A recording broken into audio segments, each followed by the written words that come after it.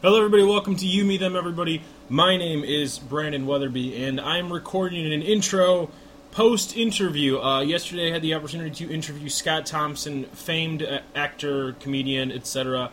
The guy from Kids in the Hall, the funnier one. Well, he's my favorite. I like all of them equally. That's not true. I like Scott the most. He's also on probably my favorite show that I've rediscovered this year, which is the Larry Sanders Show. I was so nervous to interview Scott, I didn't even ask him about the Larry Sanders Show at all. A show I've been watching religiously for the past 4 months. Kelsey and I checked our Netflix queue the other night. The only two things on the first 5 pages of Netflix were the Larry Sanders Show and Doctor Who. Anyways, Scott was kind enough to let me interview him for Brightest Young Things, and he was also kind enough to let me post this show as a podcast. He will be at the Arlington Draft House this Friday and Saturday evening, so you should definitely go and see him. He's a very, very funny man. He's a very kind man, and hopefully sooner or later when the schedules work out, he will be appearing on the live show. I will be in Chicago on August 28th, 29th, and 30th. Live show at the Whistler on the 28th. Live show at the Hungry Brain on the 29th.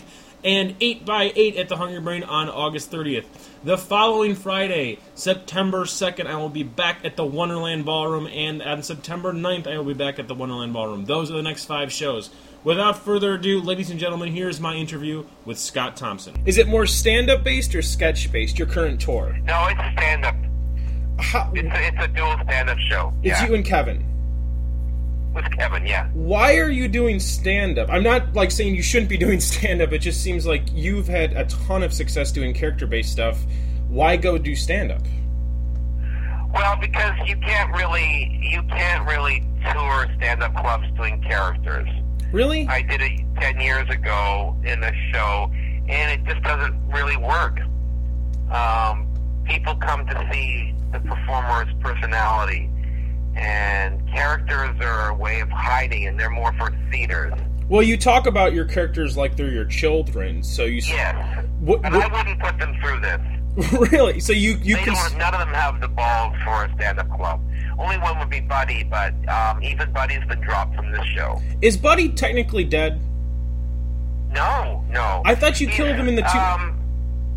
You know, it's interesting. I mean, I wrote a piece for this tour for Buddy, and I was doing it up until last week, and then I cut it because it just felt wrong to go from me being myself back to Buddy, because Buddy in many ways was my stand-up voice when I couldn't really do stand-up. I couldn't physically do it because I didn't actually have the skills, but also I couldn't do stand-up when I first started out because the climate wouldn't allow it. When you say the climate, do you mean... In many ways, Buddy Cole was my way of... The world was so homophobic, and Got it. And comedy clubs were so homophobic, but the idea of me actually being myself in a stand-up club was just impossible. But why... But, the Kids in the Hall didn't start out as a comedy club, troupe, you know what I mean? Weren't you guys opening for bands and stuff like that? No, but we were never... No, we started in a club, like a rock and roll club. Yeah, exactly. In Toronto. But that was... We never opened for people. We had our own night. Okay. And we changed things. We made our own world. But when I first met the Kids in the Hall, I had wanted to be a stand-up comedian, but I never got past amateur night because the truth is, the world was so different back in this is like the mid-'80s. Yeah. And you can't imagine what that would be like for a gay man. I mean, everybody, first of all, was dying of AIDS. Yeah. And comedy is a very macho world, and it was impossible. Do you think that... Let's be honest, honestly, they were so nasty to me. Do you think that's still true? Do you think comedy is still a nasty world? Absolutely, yes. And I think it's a deeply male world. Okay. Of all the performing arts, it's the macho one. Acting and dance and singing, that's filled with queens. Yeah. Not comedy. I don't know. Metal, punk rock, rock and roll, still way too many dudes for me. Yeah, stand-up comedy is like the heavy metal of performing. Okay. That's your... I'd say more like death metal. It's like Norwegian death metal. Who's your favorite death metal group? Even the women have to have balls to be great in stand-up. What female stand-ups do you enjoy? Kathy Griffin, Sandra Bernhard, Sarah Silverman, Rhea Bamford.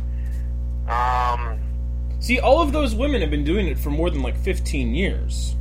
Yes. They're all pros. Well, you don't get good. It takes 15 years to get good, I think. Are you good? I think I'm good, yeah. I think this is the year that I got good. Really? It took this long? Yeah, I'm not saying that it shouldn't take this long. I've been dabbling with it for quite a long time, but dabbling, never really. Because the truth is, I didn't want to be, I wanted to be a stand-up, and then I gave it up, and I became a Kid in the Hall, and I was completely happy being a Kid in the Hall forever. And I still am a Kid in the Hall. And then when the Kids in the Hall ended, and our movie was a bomb, and I was doing Larry Sanders back in 95, 96, 97, I kind of assumed that I would have a television career and a movie career, and I would play characters and all that, but none of that really played out. So I started dabbling with stand-up back in LA, in the same way that they all started, like Kathy Griffin, yeah. Margaret Cho, Karen Kilgariff, Jack Black, Zach Galifianakis. All those people were doing stand-up then. Mm-hmm. And it was that alternative scene, Paul F. Tompkins, and it goes on and on. Oh, yeah. And that's where I started doing it. But at the beginning, I hated it. Because, first of all, I resented it. I resented that I had to do it. I was like, why can't I have a movie career? Mm-hmm. Why can't I have a TV career? But as we all know, that doesn't work. I don't know about that. And then I thought, why? Stand-up was such I knew it would take forever to really lick it. And when I first started doing it, I was an actor doing stand-up. Mm-hmm. Now I'm an actual stand-up. I suddenly this year, I guess I'd done it enough that it suddenly clicked, and I went, oh, I know how to do this.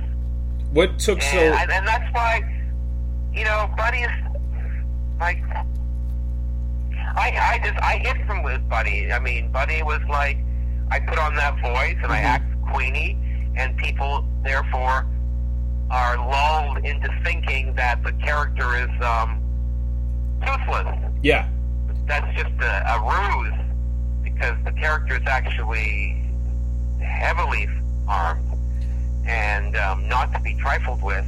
But that accent fools them. I don't know. I think he's just a silly queen. I think any semi-intellectual fan of yours knows that Buddy Cole is actually not someone you'd want to fuck around with. No, but it's the voice. You hear the voice, and we are conditioned to think that a male that talks like that is not to be feared. Okay. And so, but now I don't have to do that. Mm-hmm.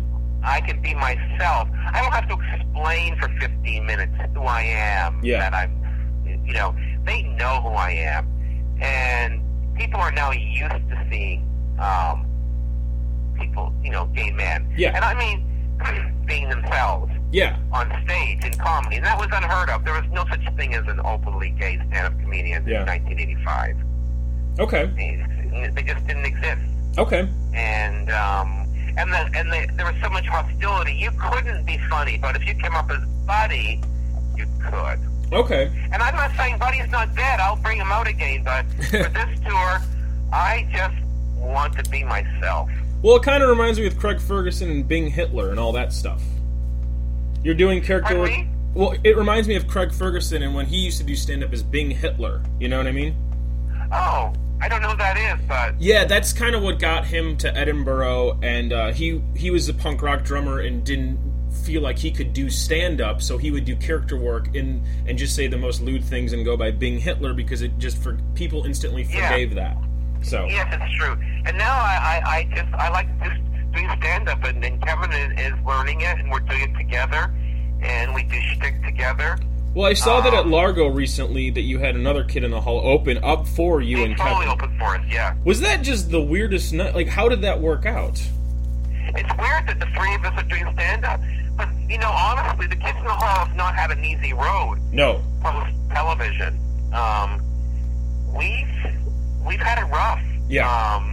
We have not had the same kind of road as the people from SCTV or Mad TV or SNL or The State or anyone.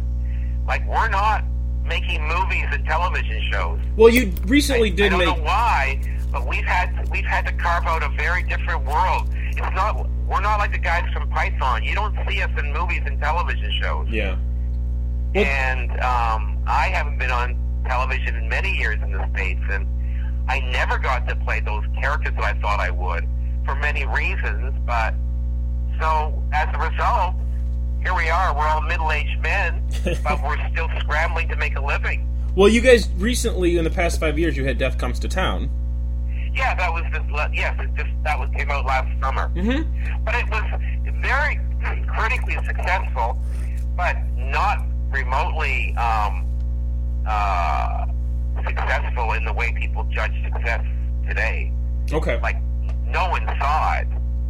I had to, honestly, I had to search it out to find it. It was Yeah, kind of... like no one. Lots of people say to me, "Oh, what are you guys doing?" And I say to them, "We just did a television series."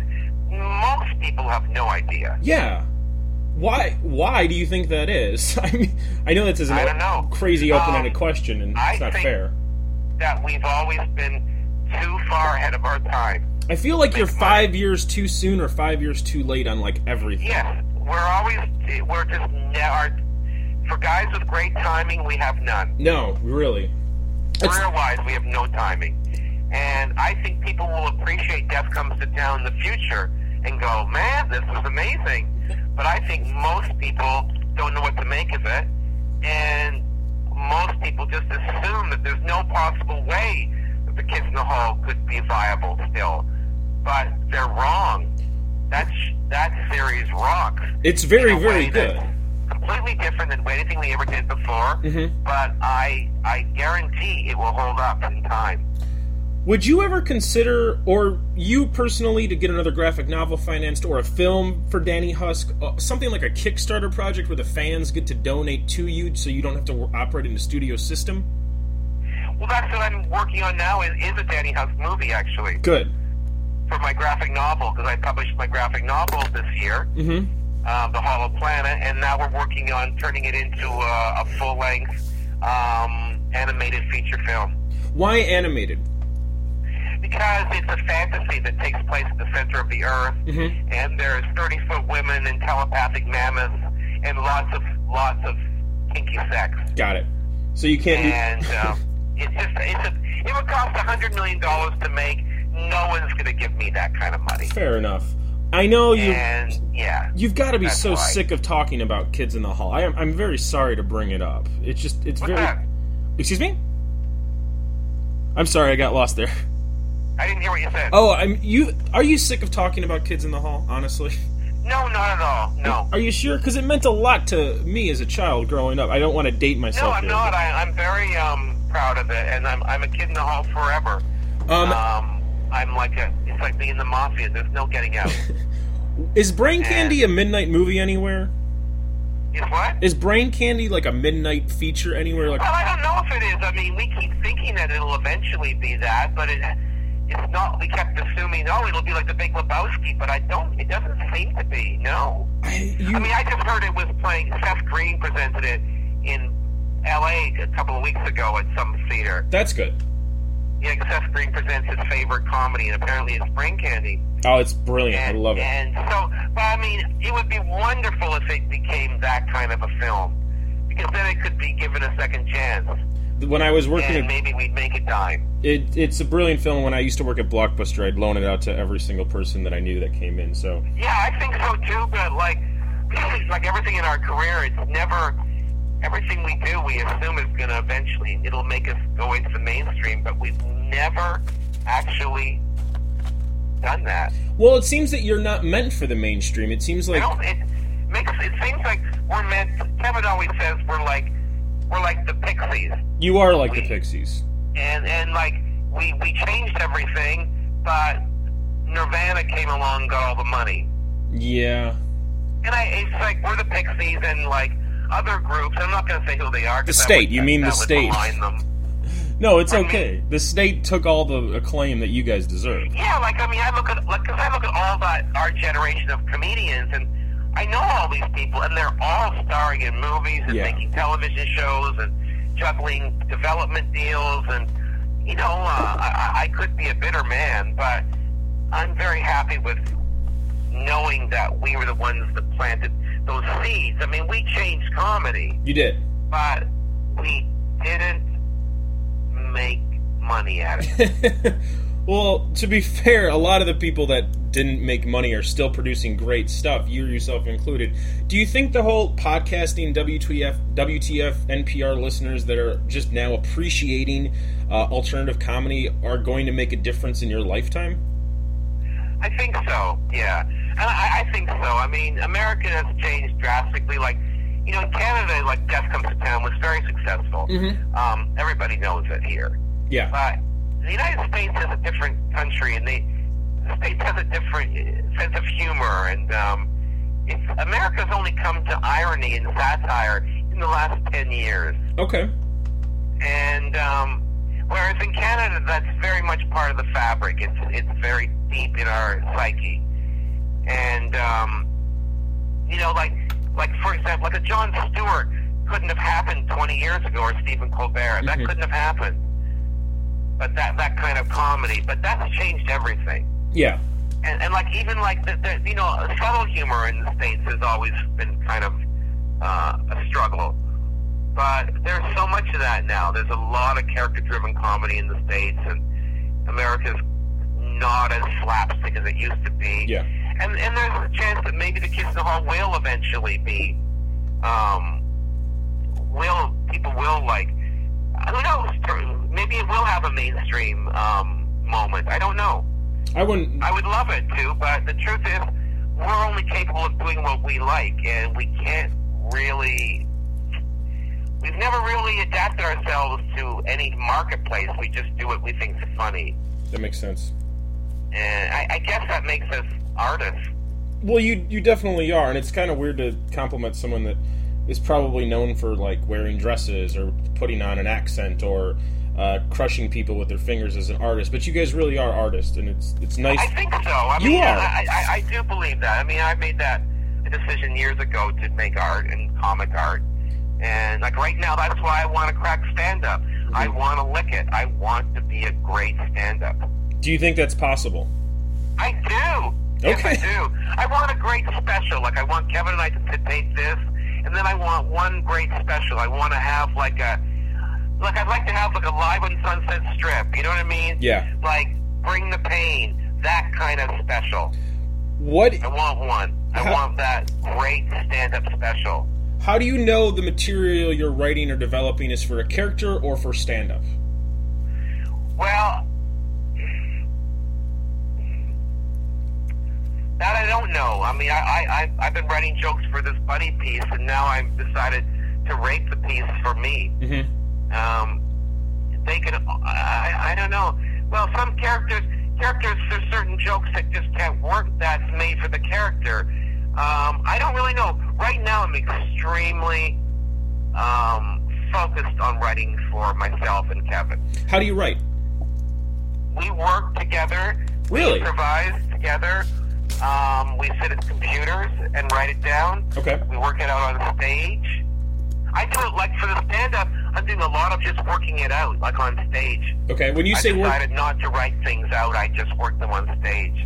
When you say organic. When you say working it out, do you mean you'll go up with a premise like, okay, I have beach ball? Yes. And okay. Yeah. All right. What makes someone a good stand-up, both from an actual stand-up's perspective and from a fan's perspective? Do you have a difference in your head now? I think the number one thing is confidence. Okay. You have to be confident on stage. You can't show weakness. Like, that's a very big difference between you do a character, and if you show vulnerability and weakness and etc., that's great acting. That's what people want. Okay. But when you're a stand-up, you are a lion tamer, and you cannot show weakness because the audience are lions. The moment they sense weakness, they will go for you. Are you worried about cameras in clubs nowadays? Oh, absolutely, yes. Why is that? Yes, it's an absolute worry, because the truth is, I have such poor impulse control, especially on stage, and I have no censor button. That's so a good quite thing. often I go into places that if they were recorded and posted on YouTube would destroy me. But that's a good thing. It's good as an artist, but it's very difficult in this world which is so judgmental and quick to judge. And also there's been such a war on comedy in the last few years in terms of people aren't being, ever since the Michael Richards incident, and incidents like that in Canada as well, people aren't allowed to have a bad night. Do you preface the crowd or have your MC go up and say, please no recording, or is it just an assumed, like, don't be a dick? No, we just ignore it. Okay. I cannot get caught up in that, like going, it just seems it's a losing battle. I have to kind of just accept that if someone does that and they post it, I just have to go, well, that's what I'm... Like, if I say something that the problem is, you might have something posted and you're not remotely ready to really show it. Oh, of course.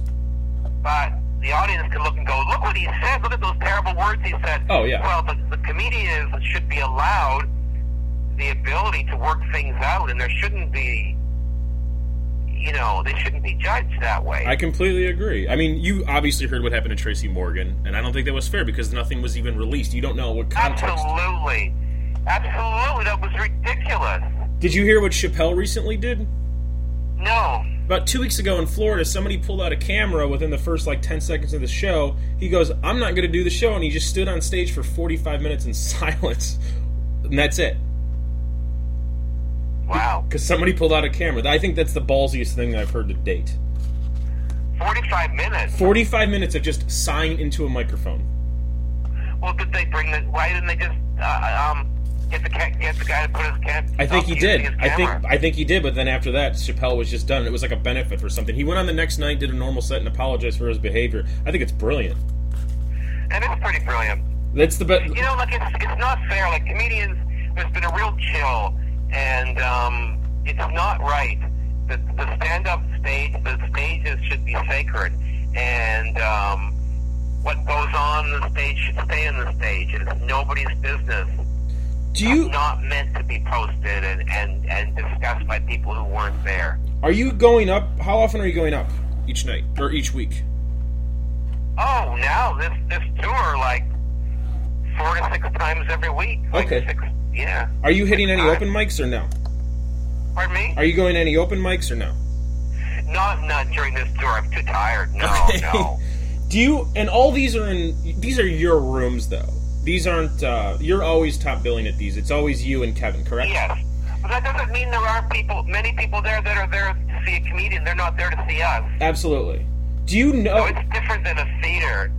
There's lots of people that are just going to comedy. Absolutely. They have no idea who we are. Could you imagine yourself doing that? I don't get that when people go to a show and they have no idea what they're about to see. No. It boggles my mind. No, I wouldn't do that. Do you? No, because I don't like stand-up comedy enough to do that. Like, I love certain people. Yeah. But I would not want. I'm not interested in going to just a night of random stand-up. No. I'm sadly on your side again. Yeah. Since everything is being filmed nowadays, do you even think that the Kids in the Hall or any sketch group at this point could have their own show if they're performing live? Well, I don't think so. Okay. I honestly don't think anyone could. We were lucky. I think that we got in at the very end. Mm-hmm. Like, we were allowed to operate at obscurity for enough time that by the time we ended up on television, we were ready. Yeah, you guys were kind of like the Replacements or something. You had 4 records on an 80. Kevin says we're the Pixies. I say we're the Replacements. Well, the Replacements. And it's true. Yeah, those are the people that we are. Yeah. We, and other people that came after our Nirvana, because that was our generation. That's who we started with. And, yeah. But I don't know. I look at comedians groups today, and they get discovered too young. They don't have their chops, and they post something on YouTube.